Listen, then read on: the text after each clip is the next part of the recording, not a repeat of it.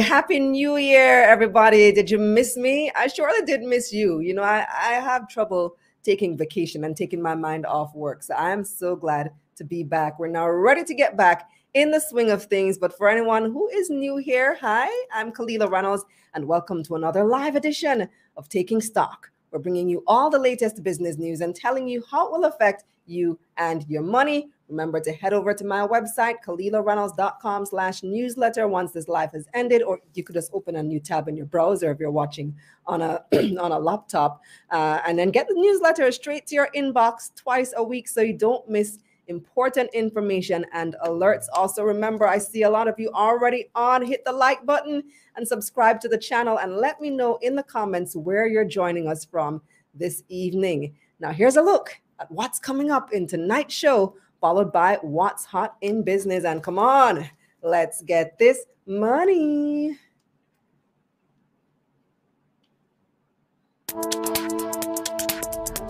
We've got your 2023 stock picks with financial analyst John Jackson, and hot picks on Jamaica and the US markets from our analyst panel. And Cornerstone boss Paul Simpson is giving away $100,000 to 5 lucky business owners. Find out how you can apply. But first, here's what's hot, brought to you by JMMB Group, your best interest at heart. Mayberry Investments is upsizing its bond offer to $7 billion. The investment company was originally seeking to raise $5 million across 4 different bond categories. Tranche 4, which matures in 36 months and pays 12% interest, was the first to be fully subscribed. Mayberry said that due to excess demand, it is upsizing the entire bond and extending the closing date to Friday, January 20. Tranche 1 pays interest of 9.25% per year and matures in 13 months. Tranche 2 matures in 18 months and pays 10% interest, while Tranche 3 matures in 24 months and pays 11% interest. You need at least $20,000 to participate in this offer. New business owners have the opportunity to access up to $110,000 in grant funding through the Pitch Deck competition. Pitch Deck JA is led by Stocks on the Rocks founder Simon Johnson and Cornerstone boss Paul Simpson. It allows entrepreneurs the chance to access capital and receive business mentorship. 30 finalists will have the chance to present their pitch live to a panel of judges. 5 winners will be selected to receive their share of the grant. Applicants must be between the ages of 18 to 40, and the business must have been registered in Jamaica between March 2018 and November 2022. Simpson has committed $100,000, while CEO of iCreate Institute, Harold Wilson, has added $10,000 towards the grant. Apply at pitchdeckja.com by end of day on January 11. Newcomer to the lending space, Ultra Financier is already making a big splash, lending $250 million in its first 2 months. Ultra, a subsidiary of Dollar Financial, began operations on October 21, 2022, targeting the luxury asset-based lending space. The company lends $500,000 to $150 million against non-traditional assets such as luxury watches, luxury and classic cars, property, jewelry, and designer handbags. Ultra CEO David Henriquez told the Jamaica Observer that loans have been as short as 2 months up to a year. He says they have lent against high-value properties in affluent areas, fleets of vehicles, and select financial assets.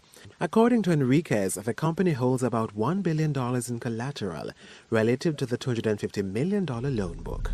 The United States Embassy in Cuba is reopening visa and consular services following a 5-year shutdown.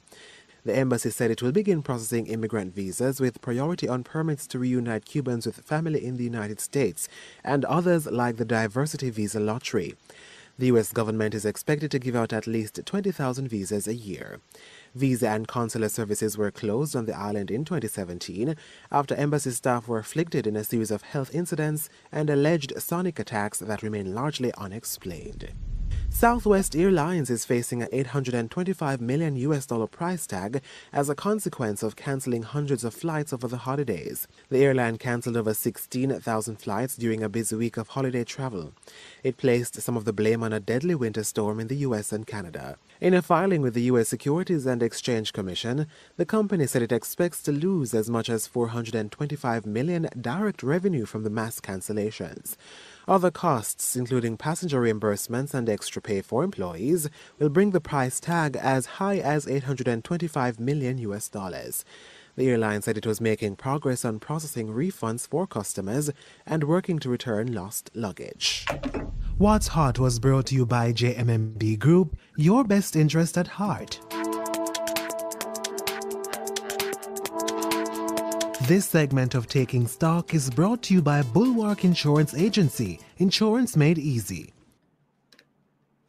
All right, welcome back. Welcome back. First, let's shout out all our viewers. Let me see who had the first comment tonight, and that honor went to Jason McKenzie.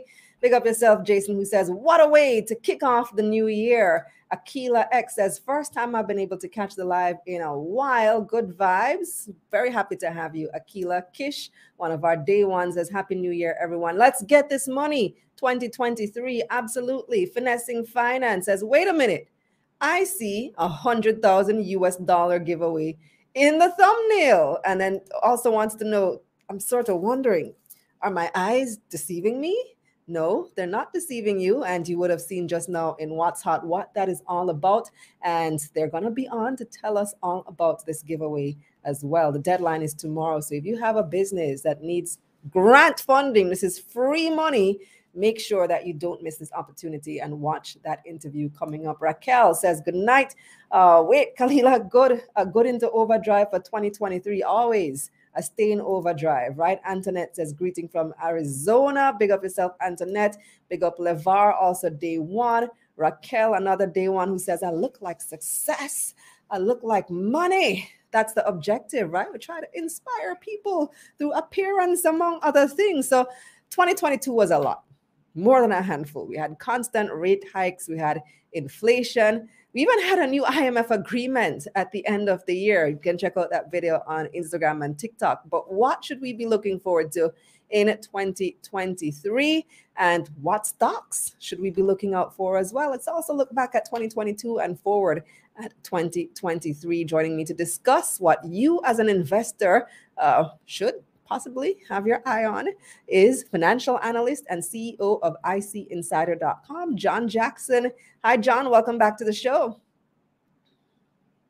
You're muted, John. Hello, Kalila. There we go. Yes. And all the best for the new year. Happy New Year to you. Hope for prosperity for you and all your viewers and your family. I wish I had some rum in here to toast you and say Happy New Year.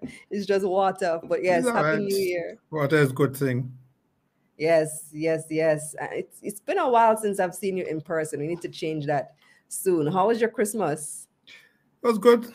Family, quiet, it was great. Yeah. So 2022. From locally and overseas, right? All here, and we got together. Lovely day. Nice. Same. I had my mom and dad here, and my daughter was here. So I had an amazing Christmas. Christmas tree don't even come down yet. But looking back at 2022, it was quite an interesting year on the market. We're going to see later on in the program that the combined market was down, I think, 10%. The main market down 16%. No, the main market was down 8%. So junior market was up 16%.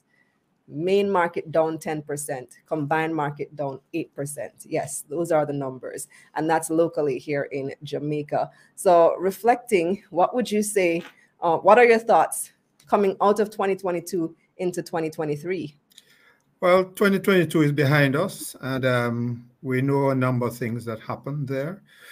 There are some positives if people do the analysis. And there are lessons to be learned from developments last year. And what one sees is that the market continues to be a market of two halves. The junior market behaves in a different manner than the main market. And it's understandable. Junior market companies are ones that are likely to grow faster than the main market companies. And that's sort of reflected in the stock performance. I think there were some 6 or so stocks on the junior market that more than doubled, with Fosrich ending up with a 321% increase in the price. The highest performing main market stock was 1834, went up 82%, and that was primarily due to the absorption of 1834 into RGR at an agreed price. The next best was up about 60-odd%, if my memory serves me right. And there were more than half of the junior market stocks went up, 31, I think, in total, and it was 21 in the main market. So even in a down market, if one is careful, money can be made, and that's one of the critical lessons.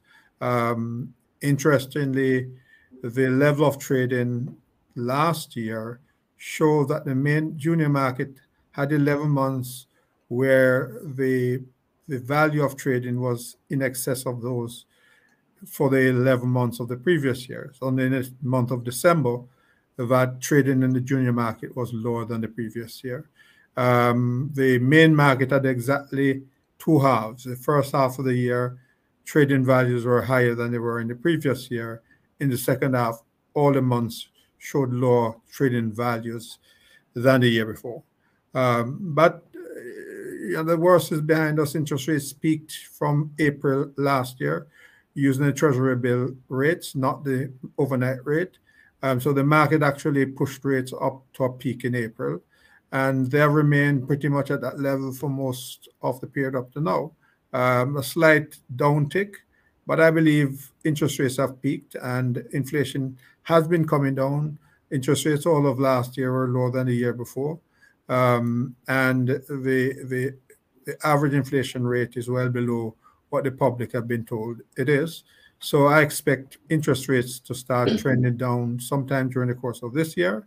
And I expect certainly the junior market to continue to perform very well. I think it's going to be an exceptionally good year for junior market stocks, and a pretty good year, I believe, will be the case for main market stocks, barring unforeseen negative developments.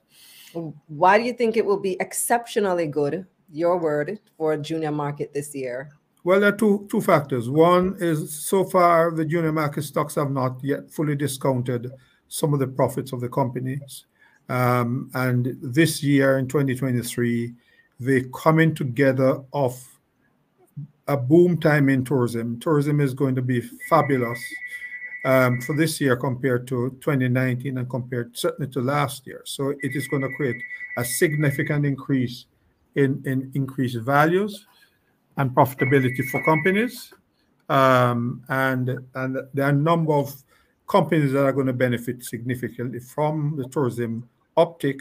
Companies such as CPJ, Dolphin Cove, R2, and Express Catering that are directly linked to the industry and will benefit significantly. The evidence started to appear from last year. CPJ, Dolphin Cove, and Everything Fresh, and a few others, their profits and revenues were actually buoyed by the resurgence in the tourism sector. Right, because when you think tourism, a lot of people, when they think tourism, they're just thinking direct tourism companies, hotels, and companies like Dolphin Cove. But you also have to think companies that service the tourism sector, like your Everything Fresh and your CPJ. That is absolutely correct. And then Dolphin Cove provides a service to both local persons as well as foreigners, and they have seen their best performance even as the tourism trade was not back to normal last year, and it's just going to be fabulous for a number of companies. And the Jamaica Broilers has spoken about benefiting from increased sales to the tourism trade. And that should get even better now that the industry is back to normal and is certainly growing at a very, very well. What you have is pent-up demand that 2 or 3 years of growth is probably coming into one, and that's what you're probably seeing. One of the companies that stood out, I think, in 2023 was iCreate. One of the papers dubbed them the comeback kid. They turned things around financially. The stock price went up significantly. What lessons can we learn as investors from that? You're asking me a tough question. I'm not quite sure. There's a lot of speculation in the market as far as that stock is concerned. Yes, they're showing some improved profitability. My concern is that I'm not satisfied that the management is yet at a stage where I could recommend investment in the company. It's very speculative, and they talk about doing a number of things. I believe at times investors should at times wait to see the fruits of our labor or the fruits of the labor of others. But it tells you it's not the first time. I mean, Goodyear Jamaica was struggling for the first number of years that it was in existence, and they turned it around, and it became a very profitable company. And many persons who stuck around or bought it in the early days ended up making good money from it. So that money can be made from distressed companies. We just have to know when to get in and which ones to get in on, because not all of them will turn out to be successful. It seems that iCreate, the management is putting some things together that has started to turn it around. I just think that it's a little bit too early for people to be overly bullish about the prospects. And yes, they are acquiring another entity, but acquisitions sometimes can work out very well, and sometimes it may not work out well. So one has to be a little bit careful. So we have some questions in the chat from our viewers. Let me start getting to those. The first one comes from Jason Williams, who wants to know, how many IPOs do you think we'll get this year? I can't. That's hard to say. But how many? I can't say. I don't have any information, and that would you be must have heard at least guessing. about some who plan to list. Do you know any? Well, I don't know many. I know one which I'm associated with, Caribbean Dreams. That's likely to list in 2023, and there are one or two others that I've spoken about. I would believe that you're probably going to be looking at maybe 6. I think Mayberry talks about having maybe 3 in the kitty looking at. So it could be another 6 or 10 thereabout. I would surmise would probably be coming to market. Speaking of Caribbean Dreams, Jason also wants to know about that listing, if QWI or JAMT investors will benefit from it. I'll say wait and see. We'll see how it goes. That decision has not been fully taken in all respects. In some aspects of it has been discussed, and there's some thought process as to how it will be dealt with. But I see no. Well, there are some restrictions now. A different type of scenario, my understanding, is in terms of giving special people preferential prices in the market. I think the FSC is frowning on that. So that is going to be subject. Reserve pools? Sorry? Meaning for the reserve pools? Well, that's the impression I've gotten. I don't know if that has been fully implemented, but as you see, a number of the issues that have been coming forth, most of them are priced at one level. That's true. So only probably loan conversions have been given a differential pricing. I have noticed that. The loan conversions don't have to be part of the IPO. Those shares can be issued before the IPO, or they can be issued after. Right. So mergers and acquisitions were a trend last year as well. Do you think that's going to continue this year? I think it's going to continue for several years to come. A number of things we have to remember. A lot of Jamaican business persons and within the Caribbean have reached retirement age. Many of the families, the younger generation, have migrated. They don't intend to come back, and if they even come back, many of them are not interested in running those businesses, in which case those businesses are going to be available to be acquired. And a number of that is taking place now. And I think the PanJam Jamaica Producers link up is partially fueled, I believe, by some of those factors. So family members mature in age and they don't have successors to take over. So they'll look for an opportunity to sell to some other entity. And I think that is going to increasingly be before us as we go forward. You know, earlier in the program, when we just started, you said that you expect the JSE main market to do pretty well this year. So you said exceptional for the junior market, and you're talking about the JSE main market also rebounding. I don't know if you saw an article in the Gleaner written by Stephen Jackson recently under the headline, JSE main market expected to struggle in 2023. Obviously, you disagree with this. So let me hear your thoughts on that. Well, what I believe when I read the article, that some of the persons who gave their views, they are looking at interest rates probably rising. That's a nonsensical, but that's a view that I disagree with. I think rates will decrease. They've probably peaked. Inflation is coming down, and you are likely to see months of deflation in Jamaica between now and probably March, April. It happens on many occasions. I would not be surprised with the price of oil coming down and other commodity prices, as well as shipping rates. All those things many of those things are feeding into lower costs now for businesses, and some of that is going to be seen in pricing. So you are likely to be in a deflationary environment. The other factor is that what I spoke about with the tourism upsurge, the flow of foreign exchange is going to be very buoyant in the first 4 months of the year.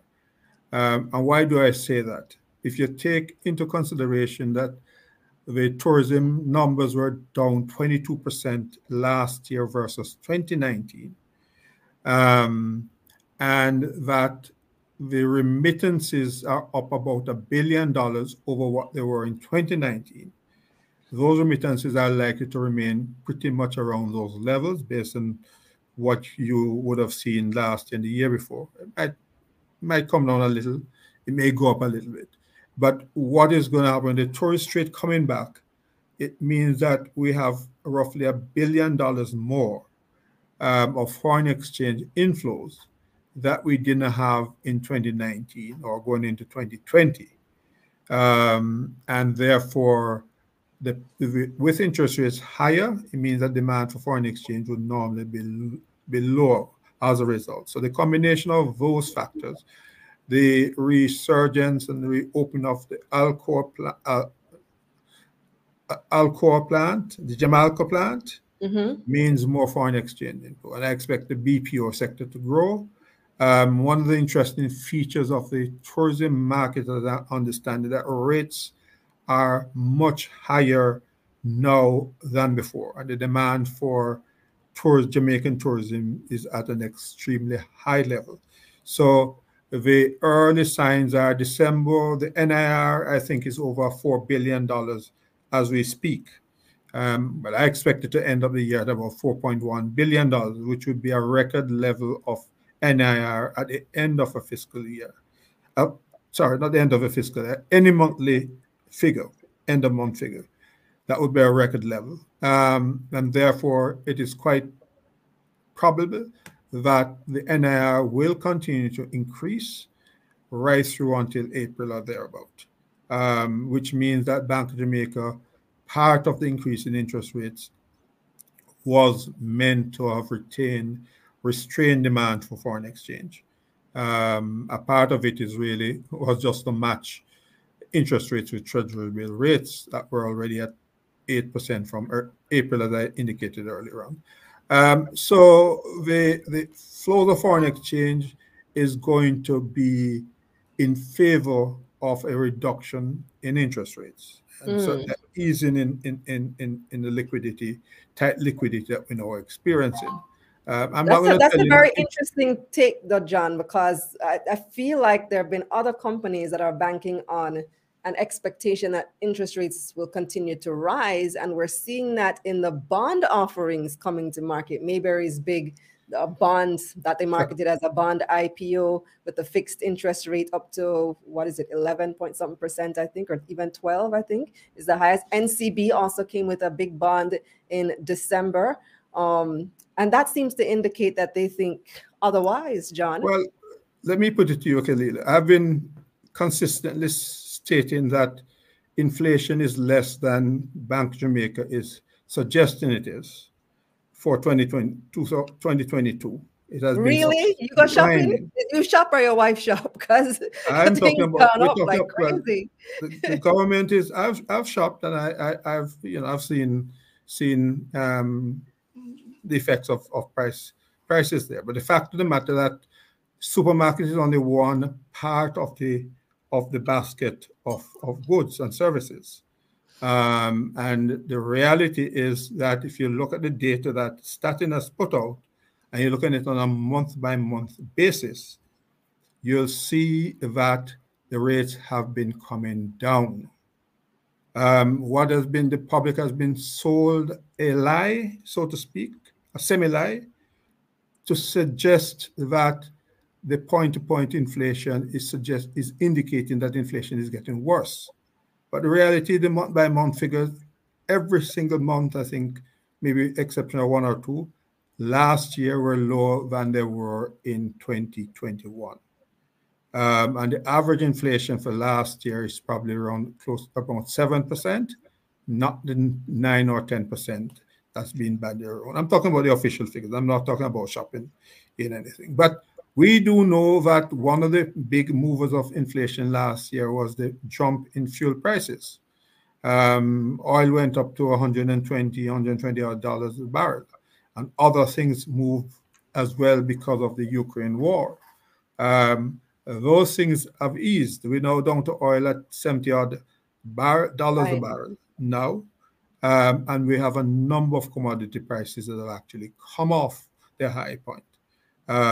So those are factors that we cannot ignore, and interest rates will not remain where they are for much longer. They're going to start to ease down because the foreign exchange scenario is going to dictate that. And the inflation numbers that are going to come, we run the risk that inflation may fall below the 4% band for a prolonged period of time. Wow, you think it's going to go that low? Well, if you look at what is happening in our neighbors, North America, the inflation rate for the last 2 months, I think 1 month was 2.2%, another month was 0.1%. But we always come in higher than the US. Sorry? We always come in higher than the US. No, we're not always coming in higher than the US. But the point is that we have put on stringent, our rates are higher than the US rates, interest rates, which means they are more restrictive.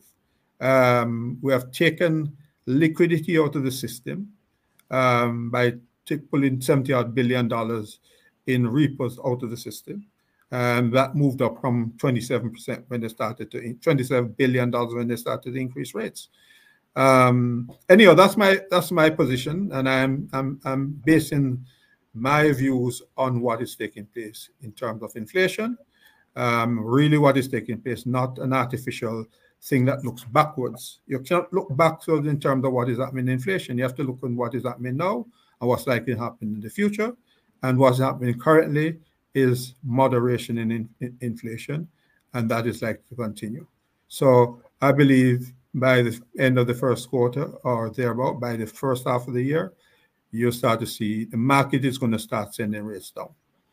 So even Bank of Jamaica doesn't react, the market drove the Bank of Jamaica to raise rates from April to 7%. They were well below 7% for most of the year. The market is going to dictate this. Since the Treasury bill rates have peaked in April, they have slightly moderated down from 8.46% to an average of, I think, 8.17 or whatever was the last. Well, we'll see if a year from now when we do our next annual review, if I can call you back and say, John, you were right. We're going to see how it actually turned out. I feel like I could talk to you about this for another hour or two, but we're out of time for this segment. Sorry I didn't get to more of the questions from the viewers, but thank you so much for your take, John. You're most welcome. have a splendid year again. Yes, we got to get to our next guest. We actually have 2 interviews today, and this is a special occasion. I've never done this on Taking Stock with 2 back-to-back interviews before the analysts. But before we get to that interview, let me do our poll question. I want you to comment below and also take this week's poll. So here's our poll question. What do you think will give the biggest return in 2023? Stocks, bonds, real estate, crypto? Other? Leave a comment and let us know, and you can take that poll on our YouTube channel or so it would be on the community tab of YouTube. Sometimes it comes up on your mobile device when you're scrolling. We also have that poll on LinkedIn and Twitter. What do you think will give the best return in 2023? Stocks, bonds, real estate, or crypto? Well, now I have to get into, like I said, another very important interview. I had to make an exception this week because this is such an exceptional event that is happening. You have a chance, if you're a business owner, to win your share of $100,000 US, not Jamaican dollars, $100,000 US in a competition called Pitch Deck. So joining me now to tell us more about this is founder of Stocks on the Rocks, Simon Johnson, and one of the judges for Pitch Deck, Mark Gale. Hi, Simon. Hi, Mark. Hi, Kalila. Hi, Kalila. Oh, big things for 2023, man. Big up yourself, Simon, for being one of the spearheading partners behind Pitch Deck JA. Tell us about this competition. Yeah, man, no problem. So Pitch Deck was born out of the need to link capital with entrepreneurs that need it. One of the challenges that Paul Simpson, who has put up the $100,000 US for this competition, went through in his journey was actually getting over the hurdle of raising capital for his business. And being where he is now in business, the CEO of Cornerstone Group, he understands those challenges.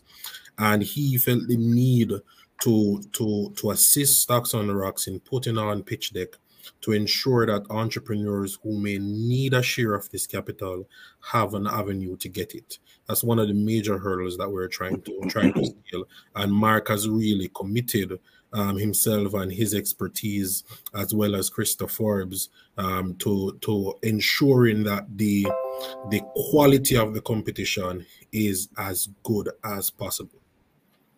Absolutely. When I saw you advertise this on Instagram, I had to join the Twitter Live to you guys call it? I don't use Twitter much.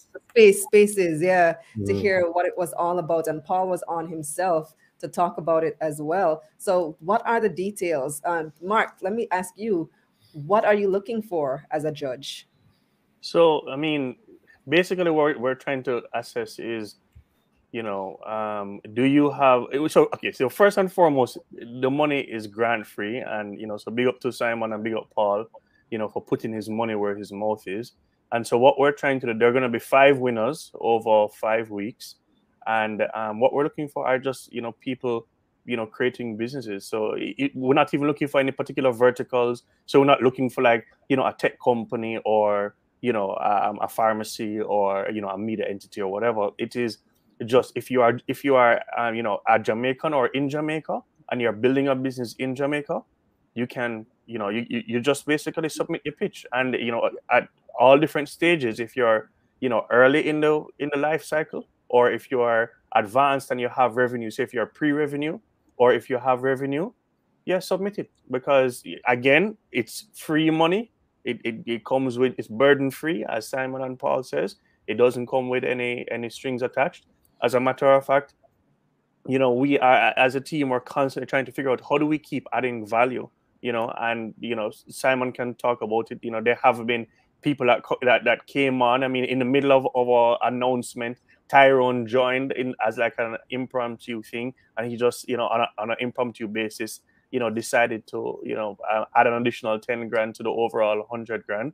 Wayne Marshall joined, and, he committed to, offering some promotional support as he can. And so like the support has been very, very kind of like heartwarming and encouraging. And so our focus is really, it's not trying to find, any one particular business. It's more just, okay, how do we support entrepreneurship, right? And so that's really and truly the focus. So obviously the money is there, but even outside of the money, you know, the winners will get access to Paul's network, which, as you, I mean, you always hear that links run the place, and you know, networking, and you should network, and how powerful networking is. The truth is that the reason that networking is so powerful is because business is risky, right? Like when you do business with other people, you are taking a bet with your money. And so what you want to do is that you want to make sure that you're working with people that you trust. So working with people that you know and people in your network is a proxy for working with people that you trust, right? So it's one way to de-risk, you know, of all the many risks that businesses and entrepreneurs have to face. So Paul has literally said, okay, not only am I putting up my cash, but I'm going to open my network to people, to entrepreneurs, so that, you know, they, you know, you can benefit, and they can benefit the way that, you know, he currently does. You know, and last week, you know, we had a Twitter Spaces, and one example of this is that, you know, Michael Lee Chin joined the Twitter Spaces, and he was talking, and you know, he committed to supporting in any way he can. Like, you know, like where can you, how often do you have a, you know, an initiative like this that is purely kind of you know, grassroots, supported by Jamaican entrepreneurs and supported by the community? You know, like this is a pure grassroots initiative. You know, big up to Simon for, you know, the platform, and like ideating it out of, and Paul committing, you know, his network and his cash. And, you know, I'm just doing the little that I can. One of the things that I really love about this competition as well is that it's no strings attached. It's grant funding. There's no expectation your business can succeed or fail. And you don't have to jump through hoops to get the money. You don't have the stringent requirements associated with other grants. So for example, I did Ignite last year, and you know, it's grant funding, but there is a lot of requirements that goes into accessing the money. Because it's government money, it's taxpayer money. Exactly. It's all money. It's not government, it's government, IDB. Or DBJ, I mean, sorry, DBJ, not IDB. DBJ, yeah, it's government money. So yeah, there's a lot that goes into accessing that. But with this grant funding, you don't have to go through all of that, right, Simon? Yeah, I mean, once you have a business in Jamaica, once you, as Mark said, once business is registered here, registered between the period of March 2018 and at the end of 2022. And generally, you can check the website www.pitchdecka.com. One Great Studio did an excellent job at creating the website within a very short period of time.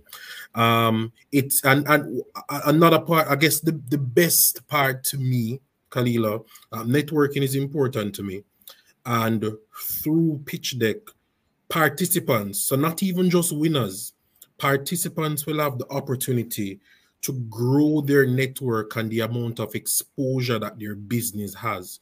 So we will have business leaders, not just within Jamaica, but across the region, tuning in on a weekly basis, listening to these pitches. You never know, somebody might like your business idea and might even reach, you might not win, and somebody might reach out to you personally and say, look, I love this idea. I want to invest in this way. Now, there's no strings attached. But another thing that I love about this, Kalila, is the support that we've already been getting. So Mark mentioned that Wayne Marshall has opened up his social media dynasty to support the winners of the competition. He would have stated on our Twitter Spaces that he would commit, once the message aligns with his audience, to promoting these businesses.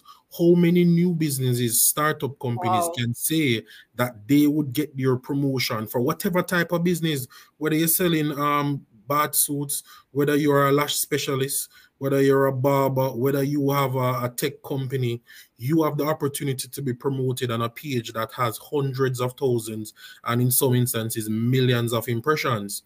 Another thing is that the PSOJ just today would have committed to give each one of the winners 1 year free membership Wow. as a part of the organization. As you know, the PSOJ is the largest single body of private sector companies in Jamaica. And as such, you would have access to that network. So almost immediately, you have access to a network that can give you business advisory, mentorship, people to put on your board, so many things. And there's more. Spoke to Lauren today from Blue Dot. Lauren has always supported initiatives like this. Lauren has committed to giving each winner of Pitch Deck free access to his online survey tool so that they can enhance their, if you want to do a feasibility study on your product, or if you want to do some market analysis and research, he's committing his platform and his team to supporting the businesses there. And we've had quite a few professionals reach out anonymously to say, Simon, Mark, look, if you come across a business that needs an auditor or needs somebody that with a specialty in accounting or a specialty in investments or various types of specialties, then reach out to us. We will speak to that business owner free of cost, and we will open our network to them. That's amazing. I didn't even know all of these things, but from I listened to the space last week, I just knew I had to get you guys on to spread the word about this initiative. Now, a lot of people in the comments are asking for clarification on the prize money as $100,000 US dollars, but it's split among 5 winners, right? Oh. So it's 20,000 yes. each, right? I can explain that. So when we started to ideate about Pitch Deck, well, the $100,000 was there, but we didn't want to split it. I mean, in consultation with Mark as well, our resident startup strategist. We didn't want to limit each business to say $20,000 each, because different businesses, different entrepreneurs have different needs. So an entrepreneur might come and say, okay, I only want $3,000 US, and this is what I want to do with it, and this is my business. But there may be another entrepreneur that says, I need $60,000 US, because their business is at a different stage and scale. So what we said is that we have officially, well, Paul Simpson and Tyrone have committed their totals of 100,000 US and 10,000 US, respectively, to the competition, and as such, it will be given on a needs basis. So the grant will be given based on what you say you want. So if you come and say, look, I need a grant for $30,000 US, and this is what I need it for, then if you win, you'll get that $30,000 US. There may even be an instance, Khalil, and I'm just putting it out there, where somebody might come and they say, look, we need more than 100,000 US, or we need the entire 100,000 US. And the business model is excellent and the judges love it. I can tell you that there is a possibility that that person and that business generally can get access to that funding through Pitch Deck. You see, at Stocks, based on your network, there are some people, I'm sure you hear it and it's good enough. They'll jump right in. Absolutely. Maybe not all grant funding, but there could be other opportunities. Yes, we believe that the benefit here, one of the other major benefits, is exposure. So at Stocks on the Rocks, we kind of pride ourselves in being able to connect people and capital, and that's something that myself and my team and Mark has dedicated our time to do. And this is shown through what Pitch Deck is today. And don't be surprised if you see this grow for season 2. Yeah, I saw somebody comment earlier, the Jamaican Shark Tank. They love it. Except that Shark Tank is equity. This is a grant. Grant funding is not that easy to come by. So guys, if this is you, if your business meets the requirement, and producer, I'm not sure if the link is in the description. If it's not, please put it in the description. It's pitchdeckja.com. You guys go to the website. If you have an eligible business, apply. The deadline is tomorrow. End of day tomorrow. So stay up all night tonight if you have to, and get your pitch deck ready, apply, and hopefully you make it to the semifinals that are going to be, how's that going to work? It's going to be Twitter Spaces as well? Yes, so this platform, at least for this season, is over Twitter. So of course this will be done. The finals will be done over Twitter. I just want to point out as well that the submission deadline is tomorrow, but we are doing the presentations over 5 weeks. So there will be a set of pitch decks that will be selected for presentation next week. And then that will run through the week, and the winners will be announced at the end of the week. And then that will go on for the next 4 weeks. So it's 5 winners over 5 weeks. So each of that 5 days. So check out the website, guys. Check out the website. We're going to put more information on the website. pitchdeckja.com. Get your applications in now, and put it in the description as well, please, producer, so people can just click on the link and go directly to it. Thank you so much, Simon. Thank you, Mark. And thank you, Kalila, for supporting. Appreciate it. Thank you. I will be tuning in because I love stuff like this. Matter of fact, I may even enter. You should. Looking forward to it. I mean, it's free money. Absolutely. Exactly. Looking forward to it. Yeah. Thanks again, Simon. Thanks, Mark, for joining us. Guys, apply. If you have a business, you guys always complaining that nobody wants to fund businesses, especially early stage business. It's hard to get money. Here is an opportunity to win your share of $110,000 for your business. Even if you're at the idea stage, if the judges are impressed, that can be you, So let's go to our market recap. This is our 2022 market recap, best and worst of the year. And then we come back with the analysts. This segment of Taking Stock was brought to you by Bulwark Insurance Agency, Insurance Made Easy. Time now for your market recap for the year 2022. The JC Combined Index fell 8% in 2022. The main market was down 10%. But on the bright side, the junior market rose 16%. 68 stocks made gains last year, while 60 lost value and 3 stayed the same. Almost 10 billion shares changed hands on the Jamaican dollar market over the year, valued at $72 billion. Now let's see who had the biggest gains for the year. Fosrich was 2022's top stock. The company did a stock split in July and was up 332% to close the year at $3.91. Spurtree ended its first year on the exchange as the second biggest gainer. The company listed in January at $1 and was up 222% to close the year at $3.22. And a new name and new leadership helped MFS Capital become the third best performing stock of 2022. The stock was up 214% to close the year at $2.96. On the losing side now, ISP Finance was 2022's biggest loser, down 54%. The stock closed the year at $17.49. T-Tech had the second biggest dip in 2022, down 47%, losing nearly half its value to close the year at $2.50. And Mailpac fell almost 45% to close the year at $2.02. Over on the Trinidad and Tobago Stock Exchange, the composite index fell 11% last year. Massey Holdings was the most traded stock. It closed the year at $4.50 TT. The stock was also the year's biggest loser, down almost 96%. But remember, they did a 20-to-1 stock split in March before cross-listing on the JSE. Cinema One was the market's biggest gain, up 95% in 2022. It was a rough year for U.S. stocks. The Dow Jones dipped almost 7%, while the S&P 500 fell almost 17%, and the Nasdaq was down almost 29%. The top stock in the U.S. last year was Target Hospitality, up 325%.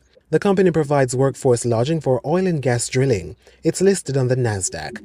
Interestingly, all of the top 10 U.S. stocks in 2022 were either energy or pharmaceuticals, with gains of about 200% and up. The worst U.S. stock was I-Mab Biopharma, a Chinese biotech company listed on the Nasdaq. It fell 91%. Other bottom 10 companies included Coinbase and Bed Bath & Beyond. At the pumps, gas prices actually went down last year. 87 gas fell $4.26, while 90 fell by $5.74. However, diesel prices went up a lot. Diesel rose by $46.17, and ultra-low sulfur diesel became $48 and more expensive per liter. In foreign exchange, the Jamaican dollar remained pretty stable in 2022. It closed the year at $152.05 for $1, 91 cents stronger than a year before. Meanwhile, the JMD also gained $12 on the Canadian dollar and was $25 stronger against the British pound. It also gained $13 on the euro. Finally, on the crypto markets, crypto winter saw Bitcoin prices falling 58% in 2022. It was the same for Ethereum, down almost 57% for the year. This segment of Taking Stock, The Analysts, is brought to you by Jamaican National Group. We'll help you find a way. Never play the disclaimer. Well, yeah, what did disclaimer say again? Something to the effect that this is intended for educational purposes only. So the opinions expressed in this segment are intended for educational purposes only and is not intended as financial advice. Please consult a licensed financial advisor before making any investment decisions. Before I introduce our analyst panel for this evening, let me just read a couple of comments. Looking for the link. Yes, the link is there now. pitchdeckja.com. It is in the description. You can click it in the description to get to pitchdeckja.com.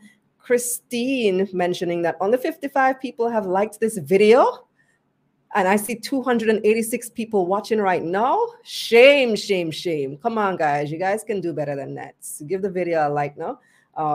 Learn, Grow, Invest says every YouTuber struggle getting persons to like the video. Please don't be mean. See how much free information I give you every single week. At least you can do me is give me a little like, at least for the outfit. Give me a like for the outfit, no? If nothing else. And of course, for that awesome information from John and from Simon, Mark, and our analyst panel coming up as well. Okay, so time now for the analysts. I'm joined by equity trader at JMMB, Clive Charlton, and financial consultant and CEO of Profit Jumpstarter, Keisha Bailey. Welcome back, Clive and Keisha. Happy New Year. Happy New Year. Hey, ready for ROI coming up? Ready for my launch. Oh my gosh, I'm so excited. I'm so excited. I wrote my speech. I've been struggling with my speech. And last night it just came to me.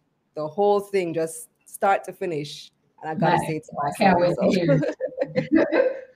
And I see that 800 people are expected at this event in Puerto Rico. So now I'm like, oh my gosh, the pressure is on. 800 CEOs and founders from around the world are gonna hear me speak. Okay, no big deal. Just a nice way to start 2023. A great way to start 2023. Yeah. All right, so let's talk stocks. Let's talk markets for this year. Clive, let's start with you. What's your market outlook for the coming year? You're muted, Clive. Yes. Can you see me clearly now? Okay, yes. Great. Yes. Okay. Yes, I'm cautiously optimistic. A little bit more than cautiously optimistic. There are opportunities in the market space. I mean, when we talk about opportunities and outlook, people think, oh, they're just going to say how many stocks will rise and how the indices will rise and people can make money. No, but there are other opportunities apart from just looking at rising prices in the stock market and making money by buying and selling. There are other opportunities in the market space. So even though my outlook, am I there? Yes. Yeah, so my outlook really is cautiously, a little bit more than cautiously optimistic, right? I believe that we're more or less, there is always a lag reaction to many of the policy decisions of our regulatory authorities, including the Bank of Jamaica, right? So, and for example, we see interest rate on loans, mortgages, etc. is going up now, and we expect further increase. In fact, several of us might have received notification from our financial institutions on that part of it, that, you know, the cost will be going up. Credit card, I received mine, 1 percentage points. So that is expected. But also, financial institutions have begun to increase rates on their deposits, especially term instruments, and the BOJ has begun to publish those and perhaps has prodded them somewhat. So that again should perhaps marginally increase savings, you know, people investing. I would hope though, and I believe also, God, I have to keep my hand on the touchpad. Yeah. Now, I would hope and believe though that our capital market is developing, right? So people may not necessarily have to spend on non-durable and perhaps permanent goods, but hopefully we'll see a lot of resources shift into the investment sector, for example, the stock market, IPOs, etc. And that, I believe, can help to kind of temper whatever inflationary expectations in the market, in the economy, sorry. Are you hearing me or seeing me? Yes, I'm hearing you and seeing you. Okay. I'm not sure what the problem is. My thing, I have to keep my hand on the touchpad because it seemed to be blinking out. Just started to happen. I'm not sure what is happening here. Okay.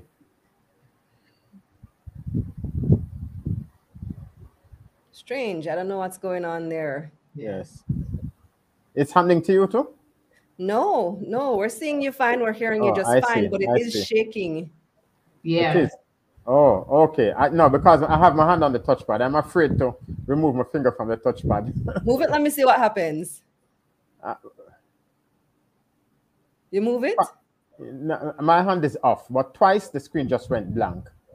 Okay. Well, it seems fine now. Yeah, it seems fine now. Yeah, I just kind of, maybe one of the cord wasn't plugged in. I don't know. But maybe. It seems fine now. All right. So go ahead. What were you saying now? Go ahead with what points you're making. So I was saying that there are several opportunities. Here's what a declining market or the opportunities that are present in our market space now. Yes, I believe that prices will rise on average in the latter part of 2022, based on indications, several indications. Indications on the monetary side from the US as well as it just happened. From the US as well as Jamaica, as well as if you look at certain variables, certain indicators in our economy, I believe that we are not going through the worst. I don't think our economy is as bad as the US, that's one. There are several sectors in our economy that are doing quite well. It's when I'm speaking, right? That are doing quite well, that's one. Two, BOJ did not increase, the rate of increase did not increase the policy rate. This November, December, right? And that is indicative of what might happen, at least in the first quarter, right? So we can only hope that if inflation is tempered, then we may not see further increase. I believe also that our service sector, based on BOJ and Statin publications, our service sector is doing particularly well, especially tourism, our retail, distributive, merchandising sector is doing well. In fact, I'm sure as you walk on the streets, there's quite a number of signs, even in the newspaper, of for job openings. Yeah,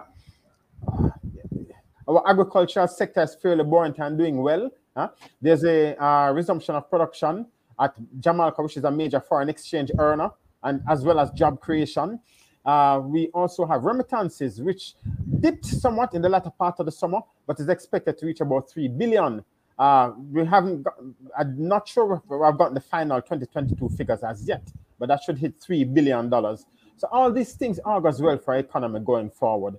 And if we're able to temper inflation, which so far it seems so, it's marginally up, but fairly tempered, I believe that we could see BOJ easing off increasing base rates, and therefore we may not see further, should say we may not see further increase in interest rate in pass through the economy. Of course, again, there's always a lagged effect, right, to policy decisions. So I expect financial institutions, and they have indicated that they will be increasing rates. It has begun somewhat, and they'll be increasing rates further on various type of loans, etc., business, personal, commercial, etc. So we expect that. But at the same time, the rate increase on deposits should also help to balance that out. So you heard John Jackson's take at the top of the show, and I see that he's still on behind the scenes listening to you keenly, saying that he thinks 2023 is going to be a good year for the markets. We're going to start seeing some recovery. And you probably also saw Stephen Jackson's article in the Gleaner as well, saying quite the opposite. 2023 is going to be a bad year. I want to hear where Clive comes in. Okay. Here's the thing. The numbers are the numbers. We all see the same numbers. But our experience, I think, is what guides how we think going forward. I think, though, one, where are we coming from? My take on it is that there's also, we may see published occasionally business confidence index, consumer confidence index. And I think Jamaica, we're a little bit, every now and then it dips and flows. But I think overall, we are in a better space because two things. There's a renewed interest over the last 4 or so years in the stock market. We have seen quite a few more listings in the last, I would say 2-3 years. We have seen significant jump in the number of listings. Last year, 6. That's tremendously good for 1 year, for one section of the market. And we have seen quite a few APOs and rights issue. One entity, about 3 or 4 over the last 3 years, you see. So I think there's a strong appetite for the stock market. Prices may recede, but again, as I said, even in a down market, I'll tell you what some of the opportunities are that I think sometimes psychologically we're not focused on, right? Where are we coming from? 10 years ago, interest rate was what? Roughly 17%. Going back 20-30%.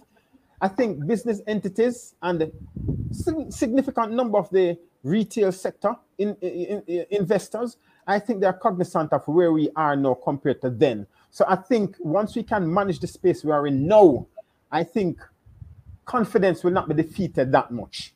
You see? So all we need to see is the figures coming out from the BOJ, no increase in base rate. All we need to see is banks having that confidence that if there's no further increase in the base rate, if they can, business entities are still looking for capital, you know, whether loans are on the market, I think that can kind of turn the situation around. Right? I'm optimistic that in the latter part of the year, we can see some opportunities. Now, well, the market will change its direction. Now, what are some of the opportunities, though, for the retail investors in the market space? One, even though the market is down, where's your portfolio? I looked at some of the figures of the movement in the indices over the last 3 years. Let me see if I can look at some of these figures, right? I mean, look at this. In 2020, between 2019 when the pandemic began, by 2020, the market was down on average 1, 2, 3, 4, 5, 6, 7 indices. The main index that we're well aware of, the Select are the 15 most liquid securities, most traded securities, and they are indicative of the size of these companies, the representation within the economic space, right? The quality of the financials of these companies, why they are in the Select. They are the most traded securities, right? We have the junior market, which is fairly new, unique, and we have seen the performance of that and the value it brings to the market. And of course, we have the most recent, the financial index that is representative of the financial sector and the manufacturing and distribution. So I look at the main, the Select, the junior market, and the financial. So between 2019 and 2020, beginning of pandemic to 2020, the market on average was down probably about 23% across the 7 indices. By 2021, it was slightly down, maybe gained about a 1%, down probably about 21 to 22%. By December 22, the average down part, decline in the markets was probably, I would say, just looking at these figures, averaging them probably about 11% percentage points. So you can see from 2019 to 2020, the average indices down about 22%. 2021 probably down about 21%. By 2022, the end of 2022, the average indices from 2019 to 2022 was down on average about 11%.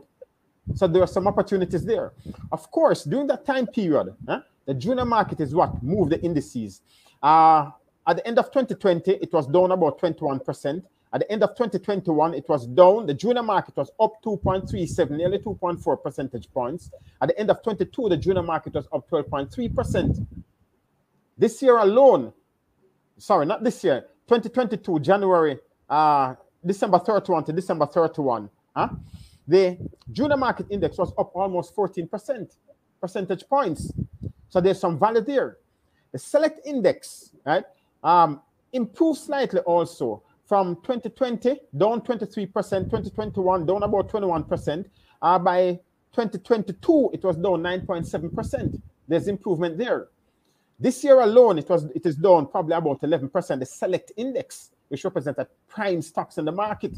So I think that indicates to me that even though interest rate, there's a strain on the financial sector in particular, I think this indicates to me that there's a general tempered optimism in the market. People are still holding.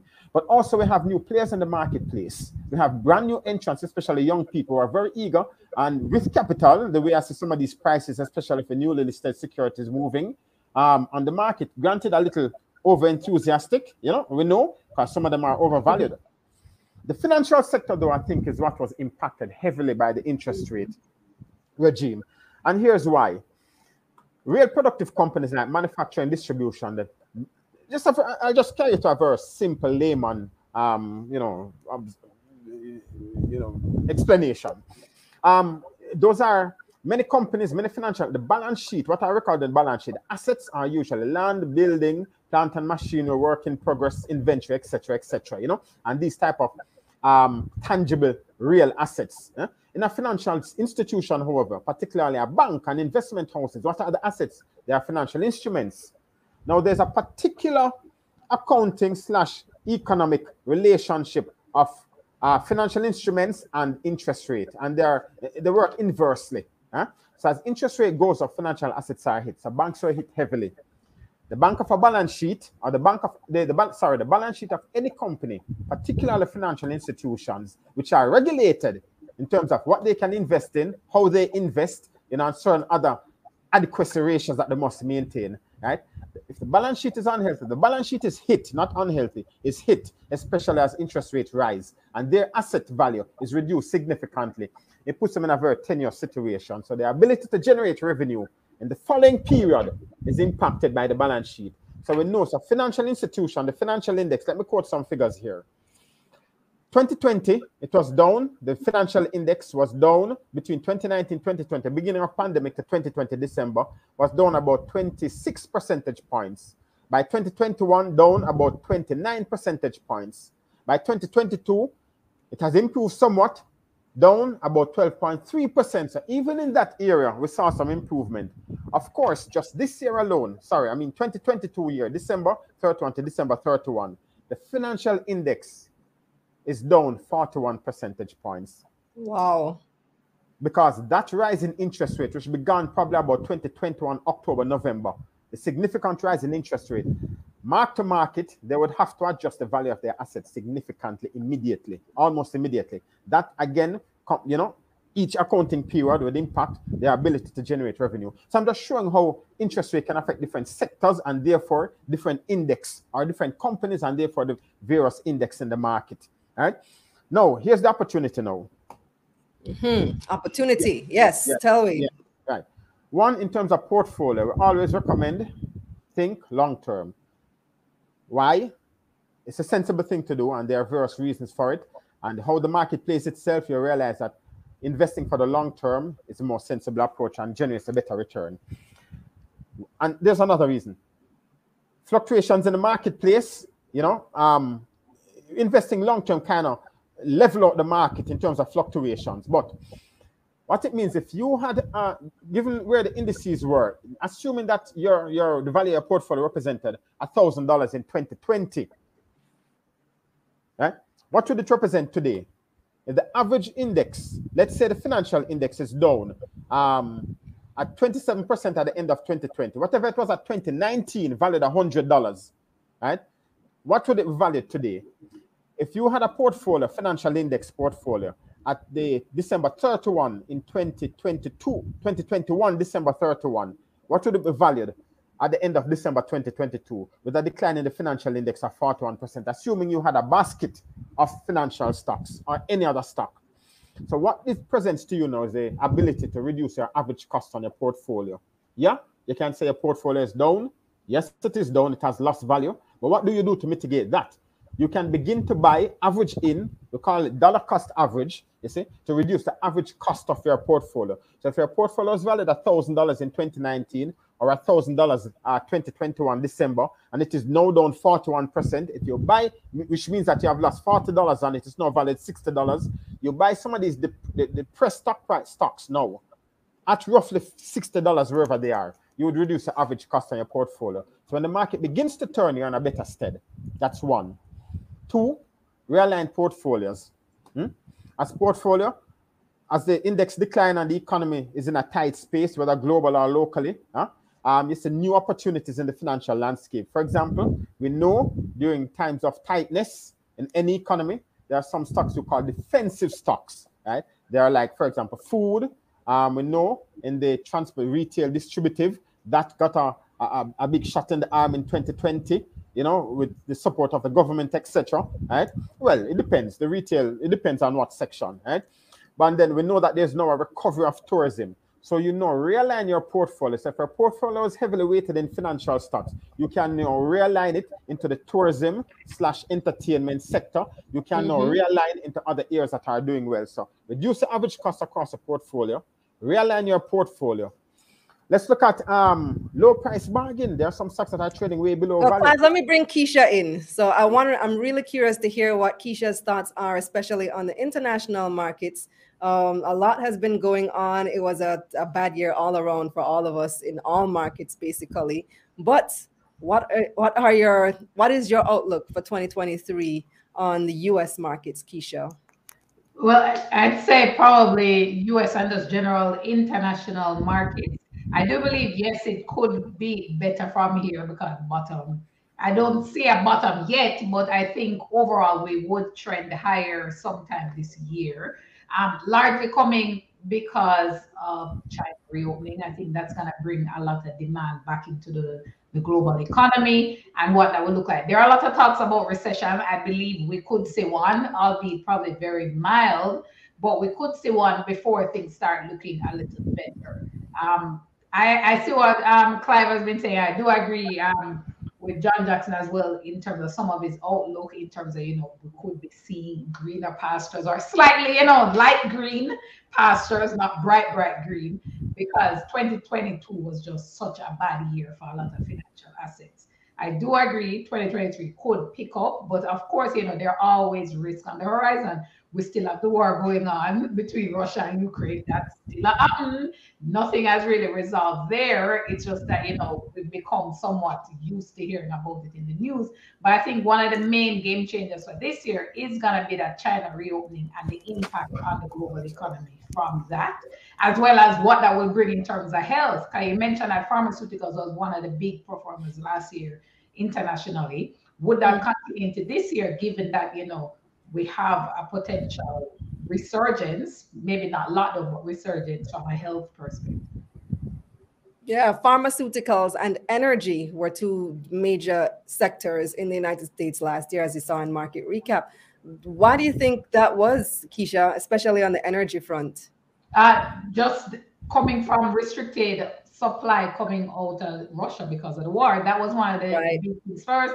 Then the sanction was just another whammy in terms of pushing up oil prices. Then, of course, just general demand because outside of Kyiv, a lot of travel, people driving more, also the winter and what that does in terms of oil prices. All of those combined pushed up a lot of these energy companies, and that was the only sector of the U.S. market that was in the green for the year. I expect that may continue into this year because now we have China keep.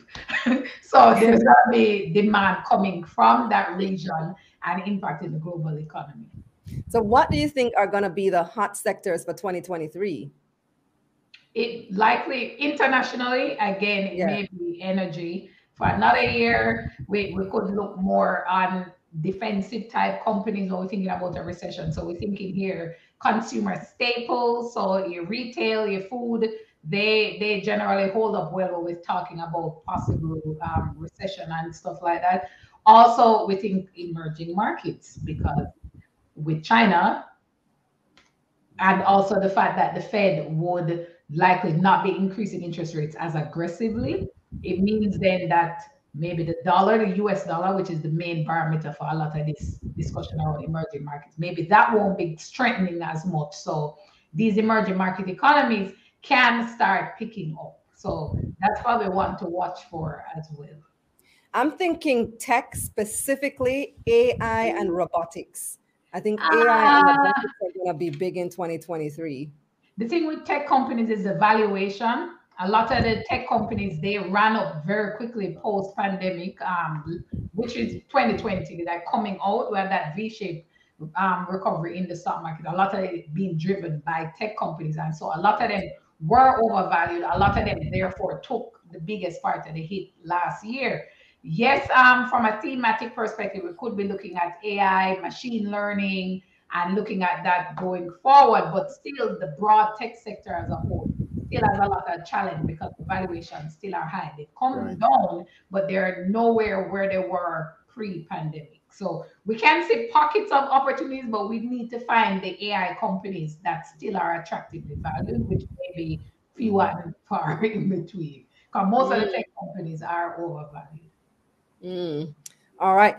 Before we go, I want to ask, do you guys have any specific stocks that you're looking at for this year? Clive, you first. Yes. With a disclaimer, of course, that this is not investment advice. Right. Yes. Well, I will not. Well, let me tell you where one junior market, is particularly IPOs. The market has always had a strong appetite for IPOs, but interestingly, the IPOs that we have seen last year came to market at fairly good valuation, sound balance sheet, good P&L, and of course we know raising capital and the tax break, what that does, right? So look for opportunities there. The financial index, there's going to be a strong recovery if interest rate either temper or begin to slowly ease down. There's going to be a very strong recovery. So in that field, look at that. Look for opportunities right there. As a matter of fact, look at Scotia. Continues has a fairly healthy balance sheet, cash flow, etc. They continue to pay dividend. Dividend yield is very strong on many of these companies. So this is another opportunity. Dividend yields, because of the lower prices, are quite strong now. So if you look at what rate you are getting on your fixed income security, on your term deposits or your savings or checking account in the bank, ask yourself, what is that interest? It's taxed at 25%. The dividend yield on stocks, taxed. Capital gains is tax-free. Dividend yield is taxed at 15% on the stock market. So the return is probably better on the stock market, on the potential return. So look for the junior market. Look for that still has good value, especially for newly listed securities. I'm talking over the next 2 to 3, probably 3 to 4 years. Look for IPOs. I did some calculations, and assuming you have $100,000 and you apply in whatever IPO, assuming that the allocation is between 5 and 10 percentage points, if these stocks move up 50 to 60% in the space of, let's say, 4 days, with substantial liquidity in the space, you can easily, with your 5 or 10% allocation, sell that, and the return you make on that tax-free capital gains is more than you would have made on $100,000 deposited in the bank on a term paper for 1 year. That $100,000 in the bank, perhaps getting 2%, 3%, would be taxed at 25%. That 10,000 shares you get, assuming a 10% allotment in the IPO, and you get a 50% return on that. That is greater than what you would have received on the 100,000 locked in for 1 year in that bank. Let's assume that we have 6 more listings, good quality listings that has potential for growth, coming to the market, raising capital, 10-year tax break, some tax break, 10 years. And assuming, just like we have seen historically, 50, 20, 30, 40, 50, 60, 70% movement in price within a week's time, right? Consistently, you would have made substantial amount of money on that 5 to 10% allotment of shares. If you apply for 100, you get 5,000 or up to 10,000 shares, right? You would have made more return on that, tax-free return on that, than you would have received on that 100,000 sitting in the bank, right? So look at that, but I'm not saying you should destroy your portfolio and invest in the single stock. We don't recommend that at all, right? But we're saying judiciously, look at your account, gather your cash, keep cash as a matter of fact, right? IPOs, a strategy you can use is that when you come into an IPO, you can realize, lock in some of your gains, some of your cash. I think you should hold some for the long term, right? But put it in an Excel spreadsheet and look at the potential return. And that way, I think you can recover quickly. But junior market and financial index, look at the movement in prices. Again, realign the portfolio, reduce the average cost, look at IPOs, seek price bargain, look at cash flow through dividend yields, and invest in defensive securities. Thanks, Clive. Keisha, any specific I picks just for you want this to year? caveat on the IPOs, because Clive, you know, if everybody follows this strategy, It will work. opportunity goes away. So you need to presence that as well, because people will think, you know, IPO, I just lock my eye and make some money. But the more people that go after this one single strategy, the less profitable it will be. And as you said, the IPOs alone are not a wealth creation strategy. You can't just do IPO, lock your eye, and just keep repeating it, because the opportunities will go away. You still need to focus on building a long-term portfolio if you're building wealth. Exactly. The IPO is quick money, but that opportunity may fizzle away. It's not something that's going to stay forever, especially as more people do the same strategy. Right? Because to sell to get the 35% return, somebody has to be buying. So the greater fool has to be the one buying. Why not all before? Don't be the greater fool. Greater fool theory. I'm just selling to the guy. We don't say the bigger idiot, but the greater fool is the one who would be buying from you. So just want to make sure that's there. But in terms of those far outreach, you know, stocks that you look at internationally, one that I'm personally researching is Amazon, because they took a really big hit last year. From a tech company perspective, they have all of you were talking about as well, Kavila, in terms of AI capabilities and all of that coming in. So that's what I'm still in the midst of research to see if possible it could be one of the bigger performers for this year. Okay, and John is still on. John, I will ask you to put, if you're interested, to come back on, because I forgot to ask you during your segment, what picks do you have for 2023? I know normally IC Insider does, you know, a forward-looking list for the year. I don't know if you've published that yet this year. I haven't been on your websites recently. So do you have anything for this year that you're specifically looking at? Well, there's several stocks, both in the main market and in the junior market, that I think people should be focusing on. I hinted at some of already: Caribbean Producers, Dolphin Cove, Knoxford Express, Everything Fresh. I think the possibility of Caribbean Cream performing better, certainly in the, if not for last fiscal year, the fiscal year coming, is a possibility that could turn out to be very lucrative if everything goes well. The junior market is filled with, I mean, my top 15 junior market stocks, the lowest one is a potential gain of 315 or 320 odd %. Wow. Potential growth, and I have stocks that show that they could make 200 odd % gains or what have you, that can't make the top 15. That's published already. That's on ICinsider.com. That is going to be published today or tomorrow. You'll see that. But there are some preliminary things on the economy, on the market, the impact of interest rates on stocks, reflected by charts, etc. So between now and the weekend, you should get a thorough. So we are publishing a top 15 for the junior market, and we're publishing a watch list for the junior market. It's the first time we are doing a watch list, and on the watch list we have things like SOS, that was a top performing stock last year, but it's not likely to do it. It could do it, but based on our projections, the indication that it won't make the top 15, but it could double or more than double again in 2023. So it's and they're all having a great time. So it's look out for the list and read the commentary, because I hear the IPO story, but there are many people who are frustrated with the IPO, because you apply for 100 or 1 million shares and you get very little, when there are opportunities out there. One of the things, the feature of the market is that people sell off the existing stocks and buy IPOs, and in some cases people will be better off buying some of the stocks that people are dumping, because they're dumping them at depressed prices, and you could by the time the IPO is over, the funds come back into the market and those stocks go back up in value. So that's one way of playing the market rather than going into the IPO itself. You'll probably make more money doing it that way. But thanks, John. So we'll definitely look out for your list coming up in the next few days. And I go for the Scotiabank. Sorry, the Scotiabank. I think NCB could be turning around.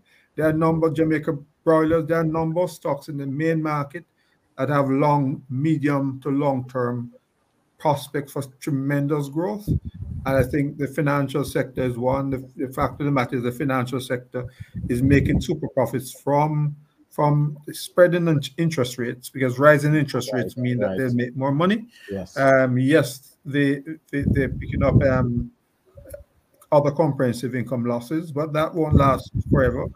I think this year is going to be a great year for the banks, NCBs and Scotiabank. They already start to show growth in profitability and growth in loans. If what I'm talking about with the economy takes place, and that's all indication is going to take place, there's going to be a tremendous room for lending, and so banks are going to make a lot of the opportunity to make a lot of money. So the select index is another one that people can go, because both the manufacturing and the financial select index fund have been depressed, and people should look at them as potential to buy and hold for a while. They'll pay off.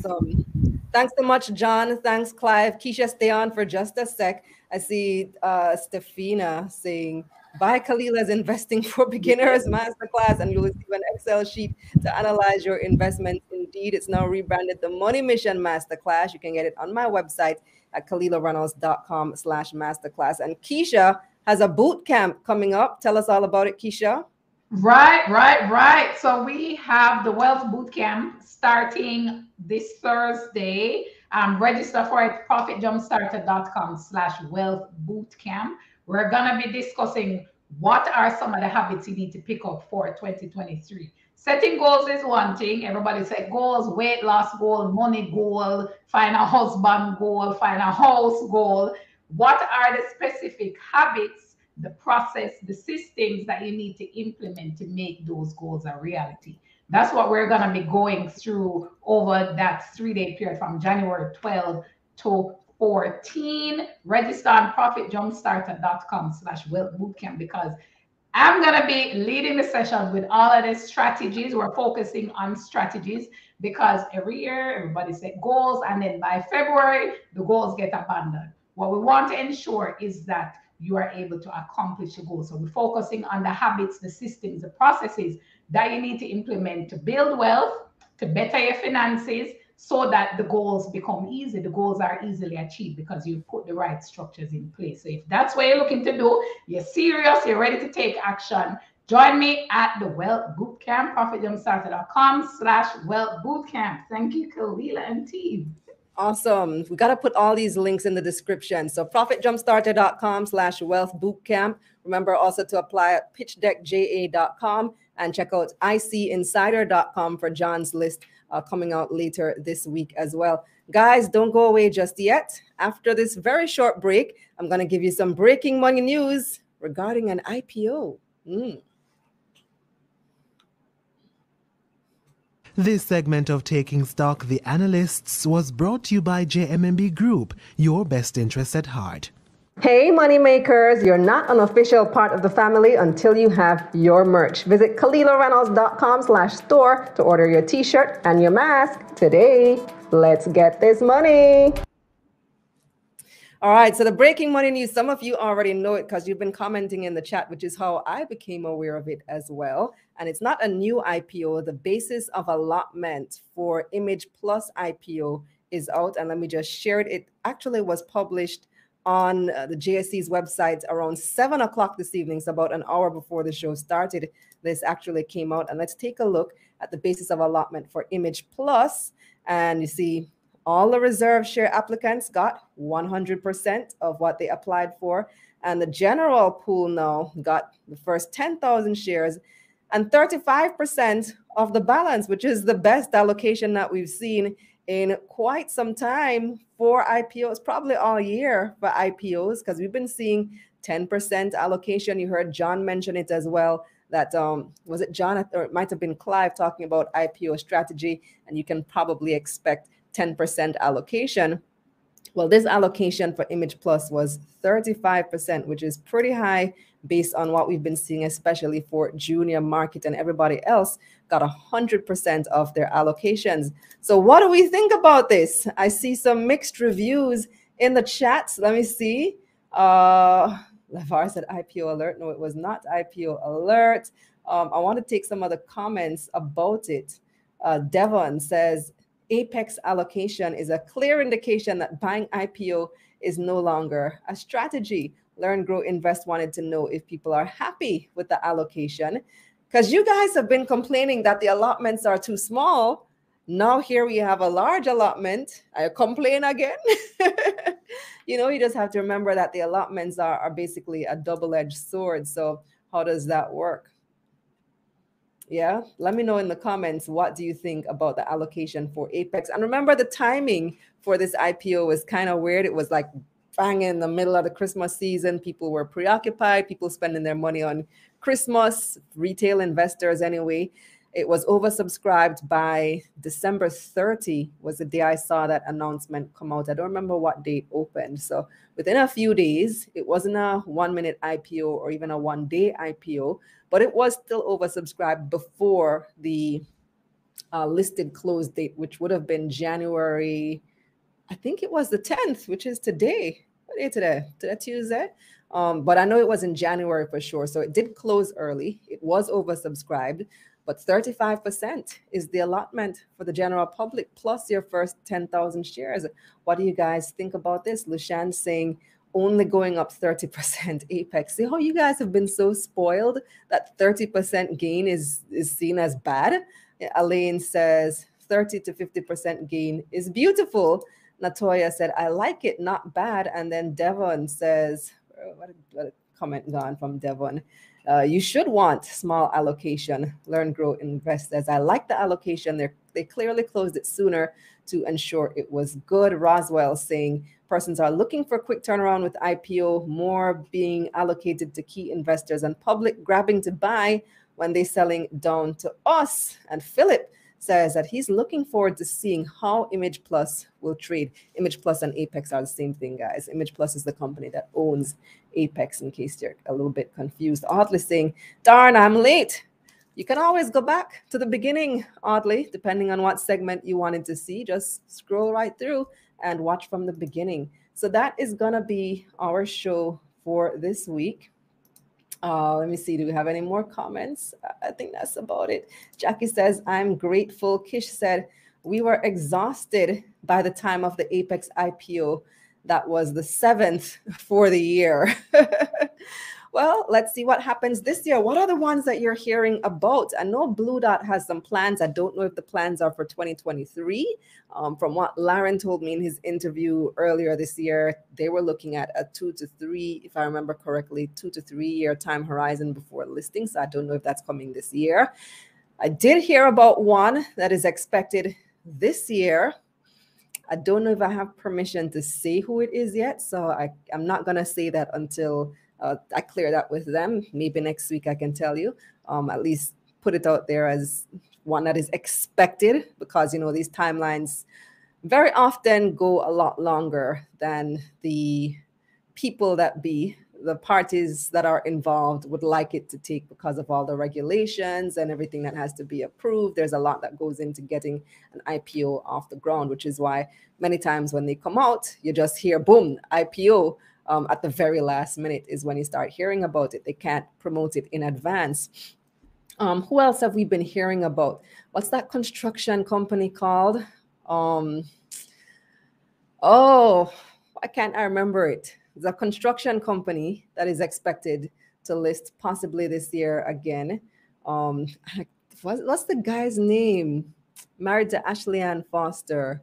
PMP guy. Can't remember. If anybody knows, let me know. Caramed is another one that could be coming out. George says he doesn't think it is. ARC, yes, thank you, Philip. ARC Manufacturing is the one that I have heard that should be coming out this year. I've been seeing a lot of hype around that. What else have you guys heard? I should have written down a list. I don't know. I can't I can't say it off the top of my head. I can't remember right now. It's late. What time now? 9:30. KRM, would you consider doing an IPO in the future? Who knows? It's not in the plans right now, but never say never. Learn, Grow, Invest says, I know of another, not ARC. I heard another construction company. I saw some people writing it in the comments earlier in the show as well.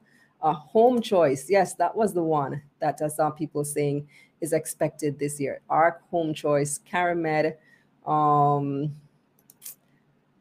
If you guys know, it's just rumors at this point. We know when we know. We know when the prospectus is published for sure. And that's what we have to look forward to for 2023. Thanks for joining me for yet another amazing show. Producer, please update the links in the description box so people can just click away and go on that. You guys subscribe to the newsletter at KalilaReynolds.com/newsletter to make sure you don't miss any of this information. The breaking money news, the IPO alerts, they come straight to your inbox as soon as we have them. I'm going to see you again next week. Oh, and I've been reading Learn, Grow, Invest comments quite a bit in the show. And I'm so happy that you guys participate in the program every week. And in 2 weeks, when I'm in Puerto Rico, they're going to be hosting the show. It will be an LGI Taking Stock takeover. Yeah. So look out for that in 2 weeks. So that episode is going to air January, what date? The 20-something, the 24th.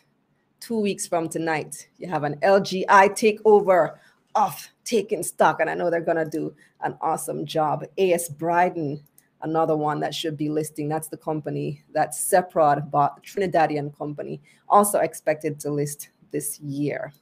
Awesome, guys. See you again, same time, same place next week for another awesome episode of Taking Stock. Until then, of course, I'm Kalila Reynolds. Let's get this money.